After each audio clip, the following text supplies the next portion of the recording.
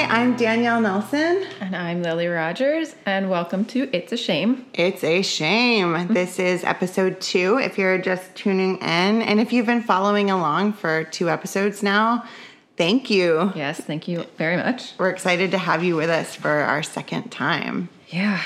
We're not virgins anymore. What? We're still very much getting used to it. Yeah, but we don't know what we're doing yet. It's a lot of fumbling. Yeah, we're figuring it out. Like the squeaky chair from last episode that you may or may not be privy to, depending on how our editing goes. And we're on the couch now. So this is it. It's a new setup. Yeah. And I did it because I thought we could like lean on the couch, but Lily has injured her arm. So leaning on the couch casually is not so casual or easy. Yeah, and we're probably going to have cat interruptions. Like right now, they are batting around their food bowls for some reason, and they will most definitely jump up on us since we are on the couch. So yeah, they've already started to like express interest in what we're doing.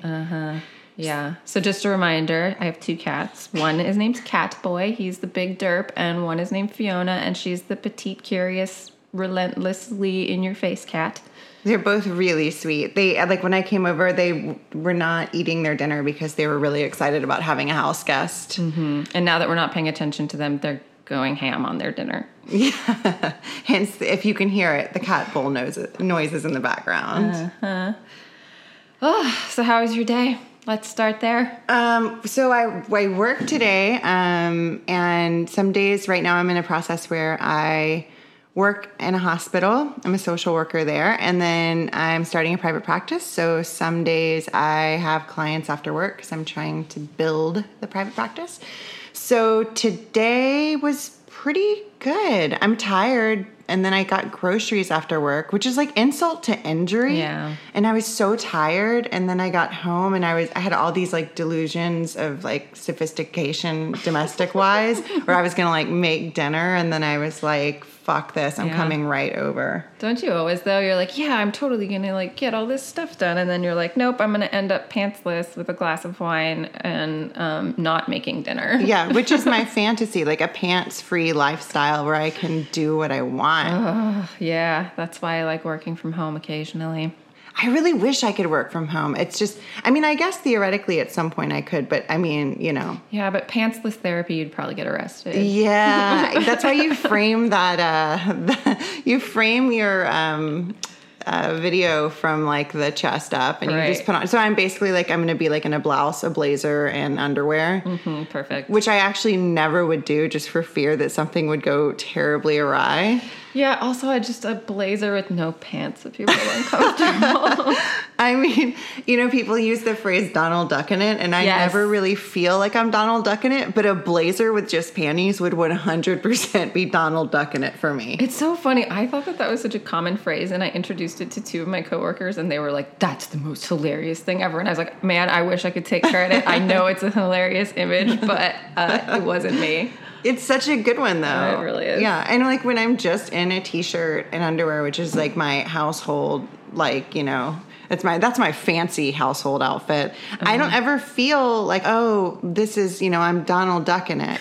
I just am kind of like oversized t-shirt. Why do I need pants in my life? Yeah, especially since we live in San Diego, and most often we don't. Yeah, we don't. And in the summer, like it starts to kind of like even get a little balmy. Yeah, like right now it's July 10th? And it is quite warm in my house. It's not too bad. It's like a hot yoga studio room that's just starting to get heated up a little bit. But in a good way. I don't know. I've never done hot yoga. I've only done it once, and it was I felt great the next day, but then the day after that, weirdly, it hit me, and I was like, I don't think I can do this anymore. But afterward, like, I was so swollen and, like, sweating, and I looked like someone had beat the shit out of me, and I was like, is this good for me? Yeah. It doesn't seem like it would be. Also, can you drink white wine on ice in hot yoga? Because I'm about to right now. Yeah, we have ice in our glass. Again, so sorry about it. I know. Well, it's warm, see? And we're not Donald Ducking it, so we have to cool off somehow. How was your day? It was good. It was a lot of meetings about feelings, which is really funny when you work in a creative industry. Sometimes that happens. I work in marketing. And we did the Strengths Finders test. Oh, yeah. And so our whole team got to... Nope. Fiona, no. She's trying to step on our laptop here. Oh, Fiona. Anyway, yeah, so we all shared our results and kind of what they mean to us and how we would like to work together with our different strengths. And it was cool, but, you know... I took it years ago, but I can't remember what I was. What was your...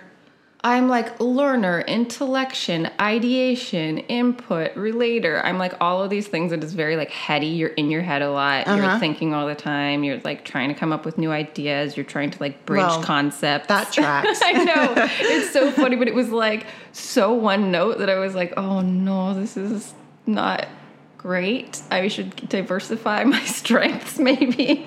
Well, it's funny because it's like strengths finders and it's like, okay, you identify your strengths and then what? Yeah. You know what I mean? I mean, yeah, I was like, I kind of already know all of this stuff, but I mean, it does give you some like tools, and like a nerd, I like wrote all these notes for myself, and I was like, these are the like suggested behaviors that it like gives you for work, and I was like, these are the ones I identify with or that I'm interested in, and these are the ones that I don't think are going to work for me. So I had like all of my notes ready, and like no one cared. Well, I think you prepared, which is, again, tracks for your intellectual kind of like... overthinking. Yeah, but that's good. I mean, I guess that would be good to know if you're doing like part of a team. Yeah. Yeah, no, I mean, it's interesting. It's nice to kind of get to see people's like main strength too. Ooh, we should do strength finders. Yeah, we should. Like, you have done it, so I should do it again because I did it when I first moved to San Diego and I worked for a very corporate environment. And I did it, and I mean, that was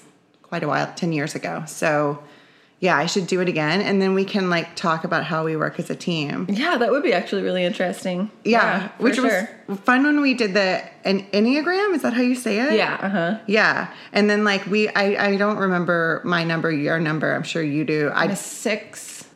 I don't know what I have, like a wing. I think I'm a 3 with a something or other wing. Yeah. And all I know is when I compared Lily and I's numbers, it was like, you guys are like just the odd pair, like, you know, but when you work together, great things can happen. Yeah, it would be interesting to see your strengths finders then, because like a lot of my stuff was like, you know, on the negative side of things, this can really like make you anxious about like too many ideas and not enough action. And I always stress out about that. And I'm like, yeah, I'm in my head too much and I need to just start like doing. So, but that's why I'm here. I suspect that your strengths are going to be aligned with the more doer. Yeah. And then like, I don't even get me started on Enneagrams. Like that's a whole different thing because I know I'm supposed to look at it, be like, oh, I'm a 3 and find strength. But I immediately was like, oh my God, like I took it. I of course read all the negative stuff. I went straight to like, oh God, like what's wrong with me? You know? It's easier to do with that one because it does kind of point out so like paragraphs of like, when you're not in balance, like you're going to show all these bad signs and you're like, wait, I'm not that bad, am I? I feel like the description of the 3 though is like an 80s Wall Street like broker. It's like, you might get so consumed with business that you have to have somebody teach you about charity. And I'm like, what? Like I'm a fucking social worker. Like, and also like I'm driven, but I'm not profit driven. Yeah. I think it really does have to, you have to find like the balance in that because I think it's trying to tell you like the extremes of what those things are, and it's like, but everybody is like if you read the whole thing, it's like there are all these like offshoots and like everybody's like somewhere on the spectrum of something. You know, it's not like you are clearly 100% this. Yeah, not black or white. Yeah, as I tell clients constantly, like find the gray. Which when it's in my own life, I'm just like, what gray? How dare you? Everything is black and white. Don't even suggest otherwise. Especially if I'm having feelings about it. Yes. But yeah, it's funny because we're talking about the strengths finders because today, to kind of reflect back what you were just saying about how you're like so many ideas and you're in your head, our episode that we did with our friends Edie and Mia on Breaking Down the Podcast dropped, was it yesterday?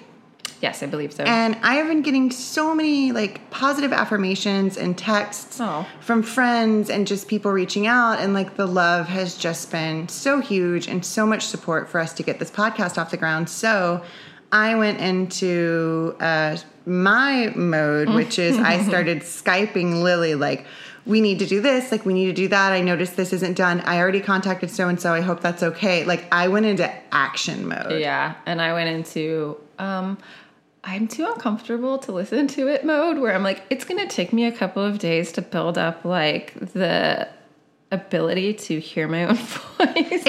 It's a lot, and I listened to it, but I went in before and I told myself, I was like, you don't get to be mean to yourself because you're trying something. Yeah. And you just have to be gentle with yourself no matter what happens, and know that you're doing this. It's going out there, and the stuff you're talking about is going to be super fucking vulnerable. So Yeah.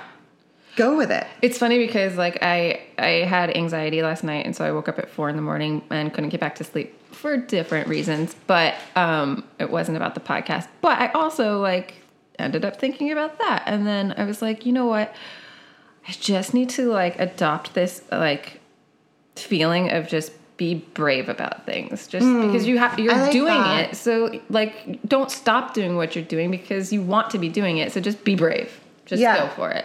I hate the phrase lean into it because of that book. Oh, right. But I didn't read that book. I didn't either, but I just feel like I'd really dislike it. Yeah. I don't know. Maybe. But it's kind of that idea. That's why I don't want to use that phrase, but just like kind of trust yourself a little bit. Like, just do it. And that's kind of what I've been telling myself about the whole thing. Like, I listened to it. I had thoughts about how I felt, about how I spoke, and yada yada, and then ultimately I was like, oh, who gives a fuck? If I'm putting something out into the world and it serves somebody else, like, I want to try to strip away some of the vanity and just, like, be present for it. And that's me at, like, my best, most ambitious, ego-free thinking. Yeah. I mean, I think too, we just have to be brave but also be kind to ourselves, because it's like, that was the first time I've been on microphone in a really long time, if, like, ever just audio. I can't recall. So it's like, you also just get better by doing, and if you never do it, you're not going to get better. So you have to, like, allow room for, like, not being the best. Like, right now, I'm sure we're going to look back, the more we do these and the better and more honed we get at it, and be like, wow, like, I would have done so many things differently. But right now we're just doing it. We have to. This is the only option. And we can't, like, waste any more time, like, but we have to, like, perfect our setup. I mean, we're seriously sitting on my couch facing each other, and the microphone is on a crate. Like, that's our setup. A really right now. nice crate. I mean, it is a good crate. It's a really good crate. Yeah. As crates go, it's preferable. Yeah, it's a preferable. We're doing it. It's like I was saying today, we have, like, a group Skype thread with our partners, and I was kind of mentioning the podcast and the Breaking Down podcast and the feedback, and I was like, even my worst criticisms can't rival the fact that I'm doing it. Yeah. Like, the fact that I'm doing it is bigger than any of it, because it's like we've wanted to do it for so long. It's true. Yeah. And I mean, I think that that's just the best advice that we can keep, like, circulating in our minds. Just, like, we're doing it. And I don't know, that's, like, the whole battle, basically. Yeah. Half the battle is won. Yeah. Now it's just putting it out, making it happen, going through the motions, which is exciting, because it's like learning a new trade in a way. Yeah. Sorry, cats again. They are quite adorable. We're going to post a picture of them on our website and our Instagram today, actually. Just so that you have a reference point for what these cats look like, so that when you hear them meowing and jumping around, you can visualize how adorable they are. Mm-hmm. It's also funny that we decided not to podcast at my house, because we're like, we can't risk the dogs barking. Right. Which is true, though, because a dog barking is radically different than, like, a cat romping in the background. Yeah, I suppose so. We'll see as it progresses and how much they decide they want to continue this wrestling match. It's playtime. Yeah. I guess so. So we got to a point where we were, like, talking earlier, and we sat down and we had just poured ourselves some wine, and I said to Lily, today's topic is going to be the first time you remember having shame or carrying shame or something you were ashamed of. And so I thought about it for a long time. And so as soon as I got here and I sat down, I was like, I'm really nervous to talk to you about what I'm going to talk to you about today. And so I've decided that I just have to pretend the microphone isn't there. Okay. Because it's really interesting. Once I started talking about it, I immediately started thinking about it. I started thinking about that negative voice, you know what I mean, in my head that was like saying all of the reasons I shouldn't talk about this. Ooh. And I could hear like certain people's voices in my head, like saying, you know what I mean? And I was like, I don't know. And then I was just like, well, fuck it. I can't listen to those voices. I've got to just talk about it. That's the whole point of the podcast. Yeah. And I mean, I think that's some of the stuff that we talked about last time is just it's going to be uncomfortable sometimes, and it's going to be really triggering and difficult. And but I mean, that's why we wanted to do it, just to get some of this stuff out of our systems too. Yeah. And like let it go a little bit. Yeah. But yeah, I don't know. I think it's a good jumping off place too for us to both kind of talk about something that's vulnerable that we can share, because I anticipate people will be sharing a lot of things with us that are vulnerable. And so it only seemed fair and respectful that I would meet people where they are. Right. And come into it with something that initially I wasn't sure that I was comfortable talking about, and then doing it.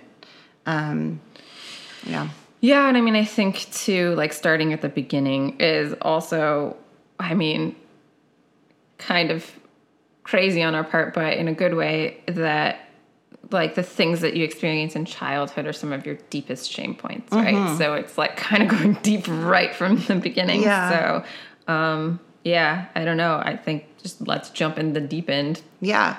Before we do so, I should mention something we talked about last time, that we really wanted to put a disclaimer. Yes. On this episode and on every episode moving forward, that we go into this podcast and every podcast and every conversation we have with the awareness that we are two middle-class white women. Yes. And that immediately carries inherent privilege. That carries a viewpoint that is exclusionary in a lot of ways. And we know that. And we welcome feedback. Yeah, I mean, and, I think that we are just going to speak from a place of like what we know. But the whole point of this podcast for us too, or one of the points, is that we want to be learning too. Yeah. Like I just used the word crazy, and I know that I'm trying to phase that word out of my vocabulary. Like it's stuff like that, where it's like, let's start thinking more about the way that we talk about ourselves and about other people. But we also, we have limited experiences due to our privileged situation and the way we were raised and the way we currently live. And so we're just trying to be, in short, mindful about that. And we welcome feedback in the sense if there are things that we are saying that are culturally insensitive or incorrect. Our friends over at My Favorite Murder, they're not our friends. They are not our friends. They are not our I think they're my friends. I mean, they're friends in my mind. They're very close in my mind.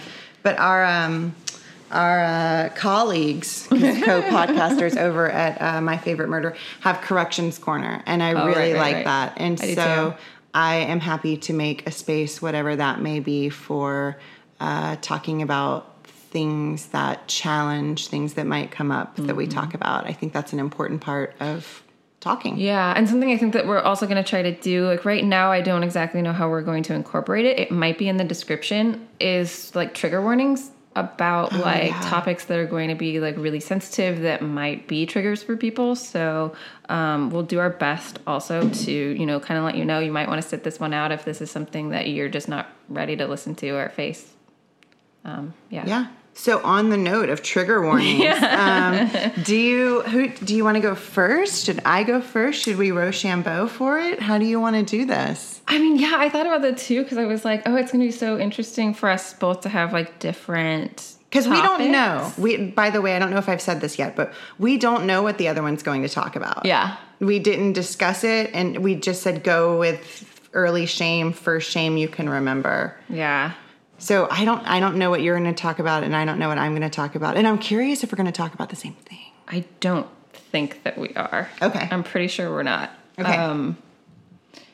I mean, I can start because I don't really know how much I'll have to say about mine, actually. I was thinking about it because I had decided before, like last week, what I wanted to talk about. And then when I started thinking about it, I was like, am I going to have enough to like discuss about this particular topic? But I don't know. We'll see. Yeah. So it's not probably my earliest memory of shame, but it is my strongest, earliest memory of shame, if that makes any sense. It makes sense. And one that stuck with me for many years through my life. And that is that I was a bedwetter for a long time. Mm-hmm. And it was something that was so awful because I didn't know how to talk about it. But I loved slumber parties and I loved sleeping over at friends' houses. So I would never like say no, but like almost every single time I wet the bed. Oh, Lily. I know. It was, and it was just like, it became one of those things that I just like, I dreaded sleeping. And I dreaded like falling asleep. So I was always the one that like, let's stay up as late as possible and like hang out and watch more movies and like, let's eat all the popcorn and like braid each other's hair. This won't happen. If I don't go to sleep, then I won't pee everywhere on your floor in my sleeping bag. That was Barbie, my first time. My pink Barbie sleeping bag.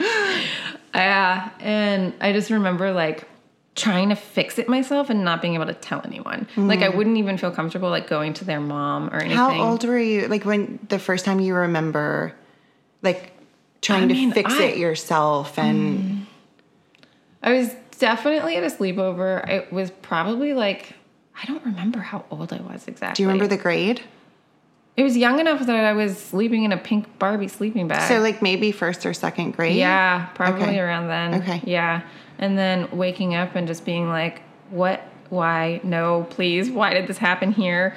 And then just like gradually getting like colder as I climb out of my sleeping bag and I'm like trying to like, because I wore like nightgowns too, like those long ones. Yeah. And so it was like, what do you do with that when it's completely wet? It's not like you can just take off your pants and be like, I'm just sleeping in my top. Let me change into the other long nightgown I wore. So it would be like, thought with me. I remember like taking off my underwear and like balling it into like the bottom of my sleeping bag. And then when everyone woke up, like trying to stay as still as possible, wait for them to get up and like start moving around. It was either that or the other side of that would be try to wake up and like fix it before anyone woke up. And it was like, I remember one time I even shoved my sleeping bag under my friend's bed. And I was like, I don't know what I thought that was going to do. Out of sight, out of mind. Like, you can't see it. And then it was like when my mom came to get me, I like ran in and got it and like took it with me. And I don't think I ever was really truly getting away with it. But I think I was the only one. But you were a kid. You know what I mean? And you were trying to handle the situation with the skills of a kid. Yeah. You know? Like you were employing the tools you had at the time. Which was just like, deny, cover it up. It's not happening. If I can like not feel it on my body, then it didn't happen. Like, you know, like trying to get your underwear off you, like trying to like dry off and like get your pajamas dry. Fix it. Yeah. What did the adults around you do or not do? I don't remember it ever really being addressed at like in a slumber party situation because I don't know if my mom really realized that it was happening. She did know when I was at home. So like, oh God, I remember it got to be a problem because my mom and dad would have to like get up in the night to take me to pee because I always peed in the middle of the night. So they would like set an alarm and wake up and like come get me out of bed and take me into the bathroom. And like, that was the only way that I didn't wet the bed is if they did that. And like, that always made me feel really bad because I was like, ugh. And I would be like half awake, half asleep. So finally, I think they got so tired of doing that they bought me this little patch that you sew onto the front of your underwear, and it had like this metal detector thing in the front, like the metal, like when it got like wet, it would sound an alarm. Oh, Jesus. And it would wake me up. Like, it wasn't what like kind a loud of alarm? one. It was like a buzz. Oh. But it would did it vibrate? No. That could have been a whole new situation. Discoveries. No, it didn't vibrate, but it did buzz. And so that would like wake me up. And then I remember, but it had like a battery pack on it. So it was like this big contraption in the front of my underwear. So you're wearing like the chastity belt of like urine detection or something. But I refused to wear it at slumber parties because it would wake everybody up. So it was like, I'm just going to pee and learn to hide it in the best ways that I have learned how to hide it. Like I would like double underwear up and like learn to wear like t-shirts. I just got very good at pretending it wasn't happening and at hiding it. Yeah. But I think that the time that I ended up feeling like the worst about it was, okay, so caveat to this story.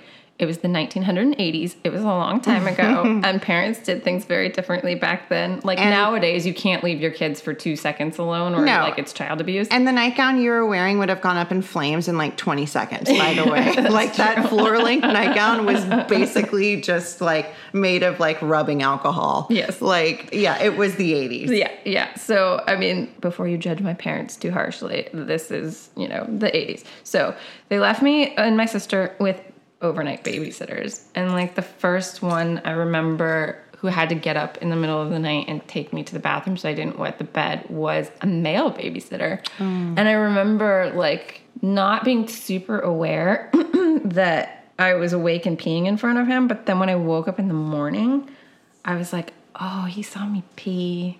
And then I was really embarrassed. And it was Did you talk to your parents about it? No, we didn't talk about stuff like that. Yeah, so you just carried it. Yeah, that just kind of like followed me around. I don't know, like bathroom shame or pee shame. Like I'm really weird about going to the bathroom in public now. I'm really weird about like, just all of those situations. I just don't like dealing with it. I actually hate peeing. It like annoys me. Oh, yeah. You're a very fast peer. Yeah, because I just want it over with. Yeah, I'm a fast peer too. Yeah. I think we share like some record Olympian speed peeing sessions. But yeah, it's interesting to me because we talk about like guilt versus shame, like the guilt of like the act, but like the shame that like you carried, and that was. It just felt like, why can't I not do this? Yeah. Like, what is wrong with me? Right. And I remember being so proud and so happy when I stopped doing it. And it just like naturally happened as I got older. And then when I was in the 7th grade, my mom got remarried. And when she went on her honeymoon, I was staying with friends of hers that like I wasn't super close with. And I was kind of like, I felt strange being there. Yeah. Because I didn't know them. That's a lot of life change, and they had too. a really nice house, and like they put me up in this like beautiful room, which was their like beautiful daughter's, who is like now like out of the house, and like it was all so perfect, and she had like, so it was, like all this pristine. beautiful like stuff in her room. Yeah, it was totally pristine.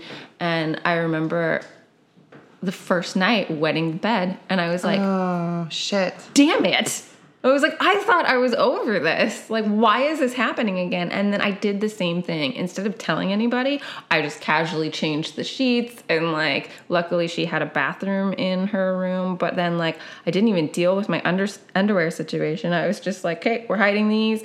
And, like, yeah. Yeah, I mean, I wonder, do you think that it was, like, triggered by anything, like, that specific time? Because I feel like that's a lot happening, like, your mom getting remarried, being on a honeymoon, being in this house where you're, like, in Miss Perfect's bedroom, I mean. No, I'm sure that there's something there. I don't know what exactly, but it definitely, like, it just hadn't happened in so long. And I was like, that's got to be. Yeah. There's got to be something there. And peeing the bed, like wetting the bed is so fucking common.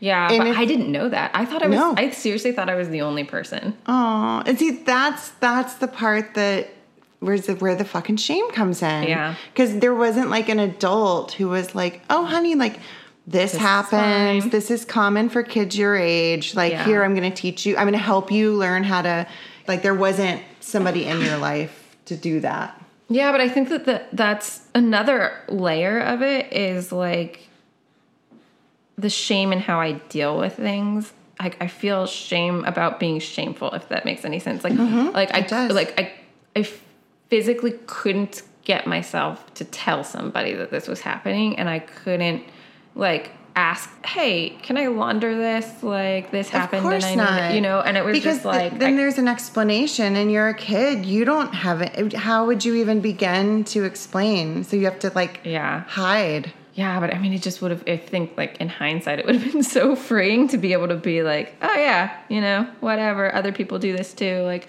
if anybody had talked about it, if there had been any information like this is pretty common, there's nothing wrong with you. Like, it's just, you know, your bladder isn't growing into yourself correctly right now or whatever. You're going to grow out of it. But, like, yeah. I also remember, like, so when I was in high school, my appendix ruptured. So that caused a lot of, like, weird shit to go on in my body. And for, like, a few years, I'll say, after that, like, my bladder was numb.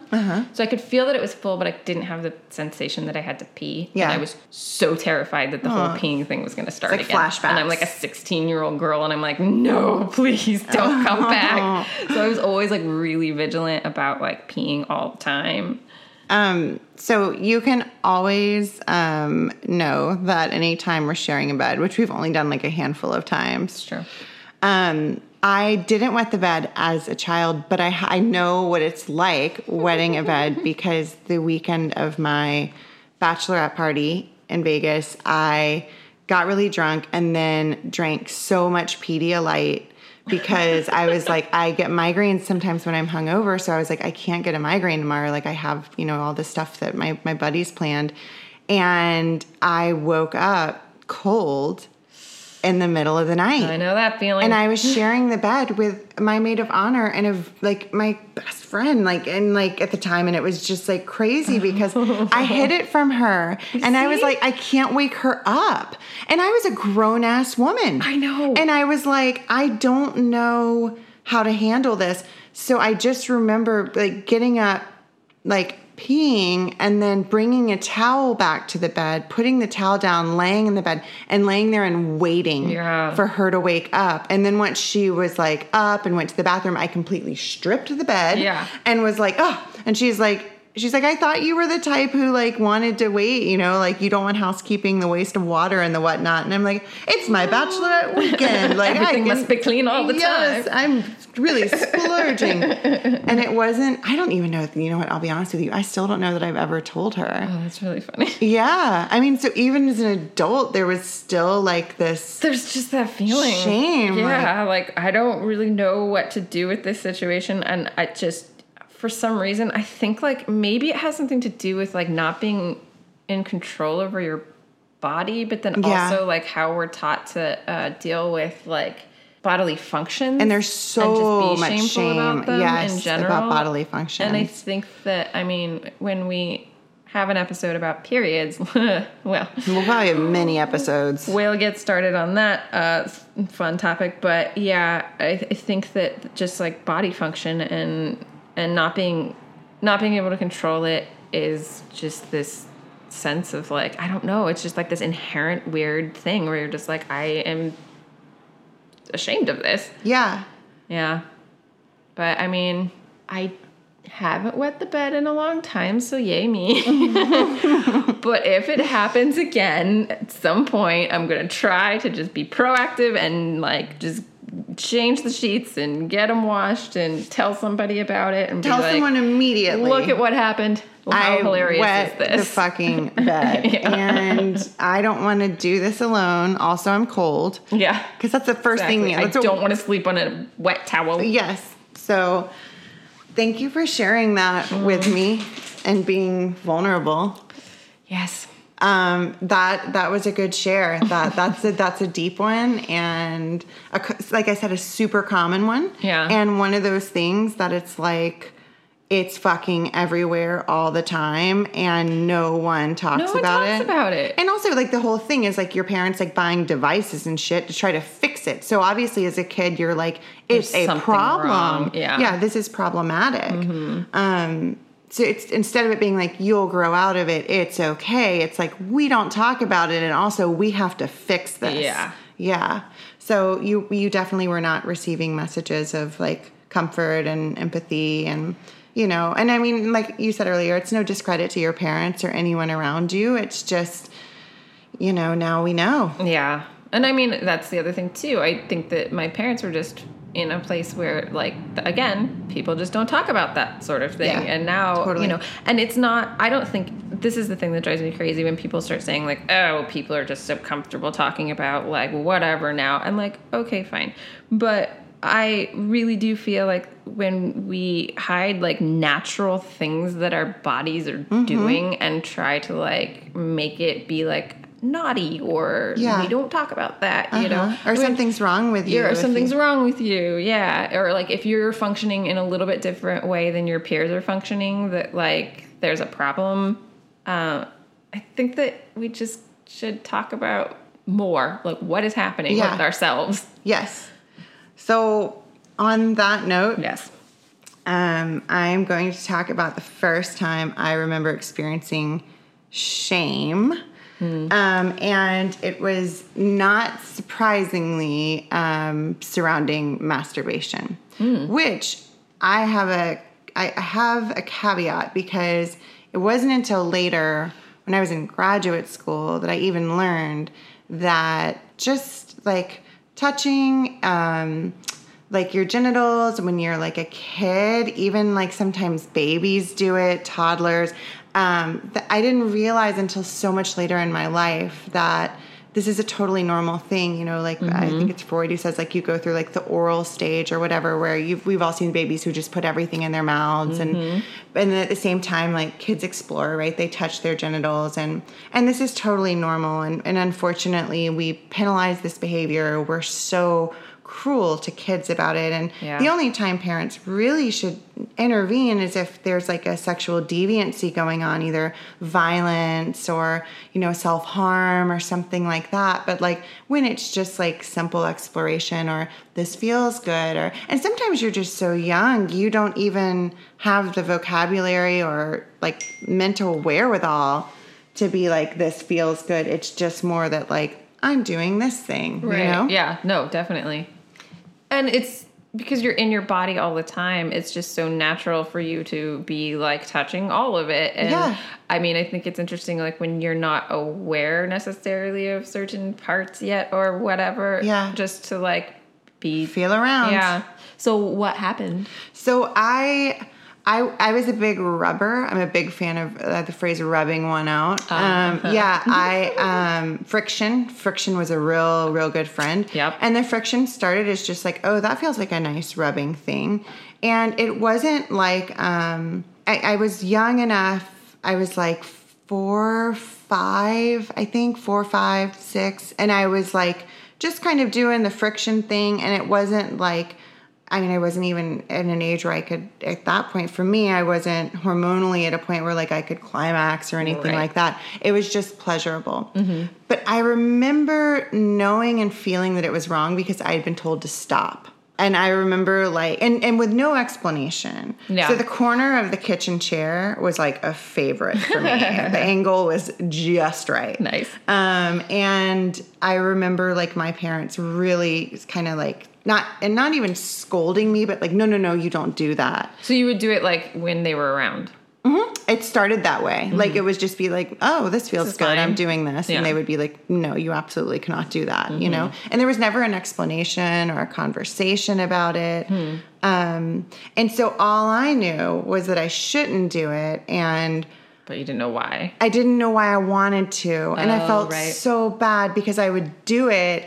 And I wasn't even truly masturbating yet. I was just kind of like, I really like rubbing on the chair this way. Yeah. So that ingrained in me, and the shame piece and how I know that it was shame is I remember having this crazy dark thought, and I was in kindergarten, I can remember, and I thought to myself, it's okay if I do this. One day, like, I'll find a husband and I'll tell him, because I trust him and love him enough, that I have this problem, and we'll go to a doctor together, and the doctor will help me figure it out. And it's okay if I do this. And like, I had to like rationalize with my 5-year-old self, like that a doctor would fix me. And also like telling myself like someone will love you and they'll accept you because of it. Like, yeah, well, and also just that you kind of somewhere in your mind had this sort of like model of when you're married, you're free to do what you want at your, like, you're free from your parents, but you have to be married. But then also the fact that like, because you didn't even know like much about like marriage or anything about sex, clearly it was just like, so I have to make my husband like understand my weird quirk that I have. And it was kind of like this like 5-year-old way of the translation is, one day I'll find someone who will love me for who I am, and they'll help me get over this. Like they won't shame me for it. Yeah. Maybe they'll love me no matter what. And like, because I was so embarrassed about it. And then it wasn't until I was older that I understood what masturbation was, and obviously the chair rubbing evolved as the hormones did. And did you ever stop for any period of time? It just evolved. Okay. I mean, it just became like something different. But what was interesting and why the shame carried so long about that particular point of activity for me was one time I was on a trip with some girlfriends, and we started talking about masturbation and the age that we started kind of like exploring, and, you know, and I don't even know that it's fair to say what I was doing was masturbation. Right. I mean, you know, and, I mean, call it what you want, whatever. But I remember a friend of mine was like, I'm sorry, did you say you were 4 or 5? And I was like, yeah. And she's like, oh my God, Danielle. She's like, so I don't want to scare you or startle you. She's like, but studies have shown that children who masturbate that early have probably been sexually assaulted, because otherwise you wouldn't learn that behavior until you hit puberty. Again, I didn't know this academically. I'd never been like trained in any way. My parents certainly never talked to me about it. No one ever really talks about what age masturbation is normal, or even the evolution of how we just explore our genitalia. Right. No one talks about it. Right. And for years in college after that, I would like kill myself trying to think sometimes like, what did I get molested? Yes. Who touched me? Yeah. When did it happen? Can I pinpoint it? And, you know, like and this will come in episodes to come. I mean, there are people I can point the finger at, but like, that's not, it wasn't that, you know what I mean? Like I wasn't sexually, to my knowledge, unless like my friend says I'm blocking some kind of crazy thing. But here's the thing, even if that were the case, I now know that it doesn't matter, right? Yeah. Like, I mean, you can see toddlers exploring and touching their genitalia. One of the case studies we looked at when I was in grad school was very young, like babies who will self-soothe by using, like, putting like a stuffed animal or something, like either on their mouths or rubbing it on their genitalia. Interesting. And those are 2 high nerve sensory places. Yeah. So it makes sense. Like, if you don't have language yet to express or to self-soothe, you're going to go with what works. And so in a way, we've kind of like highly sexualized anything that has to do with genitalia. Yeah. I am actually, well, I won't say that in case she doesn't want me to, but me and someone else I know are very much like crotch centric. I always have my hands in my crotch. I don't know if it's like because I'm like cold. Like when I cross my legs, I have my hands like there. Tucked up in there. I do too. And sometimes when I fall asleep, I just am like cupping my vagina. Yeah. And it just like helps me feel like, I don't know, like protected and safe. And it's not sexual. It's not sexual at all. I'm definitely not masturbating. I'm just like, it's just a place that my hand goes that makes me feel like, I'm good here. It's crazy you say that, like, about because I do that. I put my hand between my thighs when I cross them. And one time a music teacher, like, made a big deal out of it in front of the class and, like, was like, oh, honey, and, like, pulled my hand out and everybody started laughing. We don't touch that area. We don't do that. And I'm like, do what, bitch? My hands are cold. You know what I mean? Or I just like sitting this way. Yeah. But yeah, it's just that, again, that over-sexualized thing. So I'm here to tell anybody who's listening who started manipulating their genitals or touching their genitals in any way as a toddler or as a baby or as a young kid. I mean, hormones evolve differently for every single one of us. Totally. And we're all on a different spectrum of development. Yep. So things are going to be happening at radically different paces for all of us. Yep. And, you know, I carried it for such a long time. At first, it was the shame of something's wrong with me, and I started masturbating super early, not really knowing what that was. And then it kind of resurfacing as shame later in my adulthood when being told like, oh, something was wrong with you. You must have gone through a trauma to have behaved that way as a kid. Yeah. When in fact, it's like no. And, you know, and I now know that. So it was just how my body was working and evolving. Yeah. I mean, like I've talked to and known like men, for instance, who, you know, have said like they started like masturbating or even like touching themselves at an early age before they could even physically ejaculate. Oh yeah. You know, and it's like, that's not uncommon. Totally. And there's nothing wrong with it. No. It's like the fact that, you know, people, I think especially because they're like, we don't want to like over sexualize our children and we don't want them to like know what it is. So we can't like, but there's gotta be like really healthy ways to talk to your children about like what their genitals are without having to explain like all about sex. I mean, let's look at it this way, right? If you have like an oral fixation and you're the type of person who likes to chew gum or like you like chewing candy or whatever, some kids have oral fixations. Yeah. Like it's just like, oh, she likes to chew. Oh, he sucks his thumb. Oh, da-da-da-da-da. I was also a thumb sucker.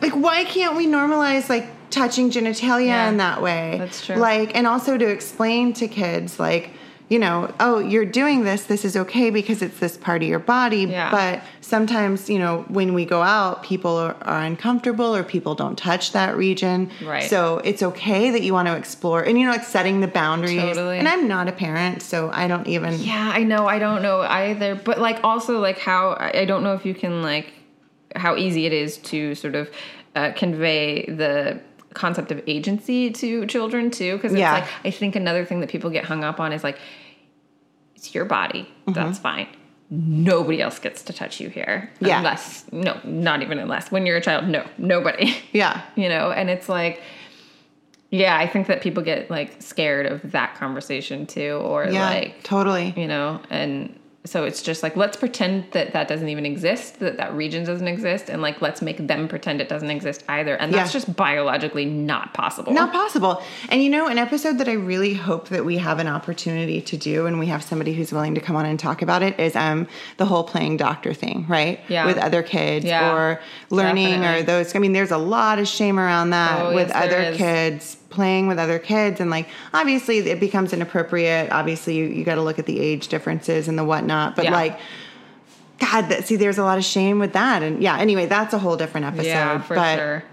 But it's interesting that you talked about oral fixation because, you know, I was a thumb sucker and I was also like, now that I'm thinking about it, really, really orally fixated. And for some reason it brought this story back up in my mind where it got into a shame situation. I always had my fingers in my mouth. You know, I sucked my thumb in private. That was like not something I did in public. Yeah. But I always had my fingers in my mouth, and I remember being I don't even know how old I was. I was probably in middle school, so I was not a little kid. But I remember I was waiting for my mother, who was in a dressing room, and she was getting dressed, and this other woman was waiting, like in the same dressing room behind me, and I had like had my finger in my mouth, and then there was like a rack of clothes, and I just like kind of thumbed through it, whatever. And this woman turns to me and goes, I just saw you have your fingers in your mouth and then you touched that rack of clothing, and that is disgusting. And Fuck I was just like, bitch. Oh my God.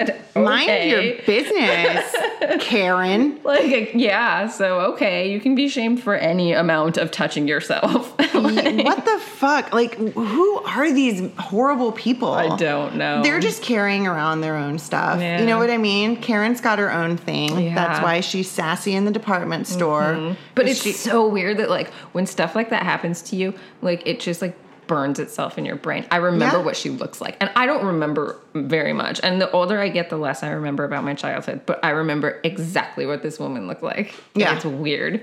Yeah. It's just like, I never like really been like. It burned itself. Well, and I also like didn't, I've never been in a situation too where I was like, I'm being observed by somebody else. Like, I was just kind of obliviously doing my thing, and I was like, you're like watching me and then judging me. And that is like... And then you become aware on some level that other people are watching you, and like there's a sense of being like, you're disgusting. You're a disgusting person, you know? Yeah. Oh. Anyhow, sidetrack, but yeah. So we did it. Yes. We shared some shame. Yay. I feel better having gotten it off my chest. I hope that you guys listening found some, I don't know, something relatable, or maybe, you've been through something similar, or, let us know, shamepod@gmail.com, or you can shamepod.com, go to the forum and let us know if you want to expand on the conversation or you have things to add. Mm-hmm. Share your bedwetting stories. Yeah, share your bedwetting stories. Share your, genital rubbing, whatever your corner of the kitchen chair was. There you go. Yeah. It's funny, you can picture that woman. I can picture those chairs perfectly. Mm-hmm. And they were like that 70s, like green, like that. Yeah. Yep. Oh, yeah. Oh, those were good shares. So we are recording before we've actually gone live. Yes. So I almost said like and subscribe, but I don't even know if I don't know. Do the things you need to do to keep us going. Comment, read us. Yeah. All those things. Okay. Take good care of yourself. We'll see you in a week. Bye. Bye.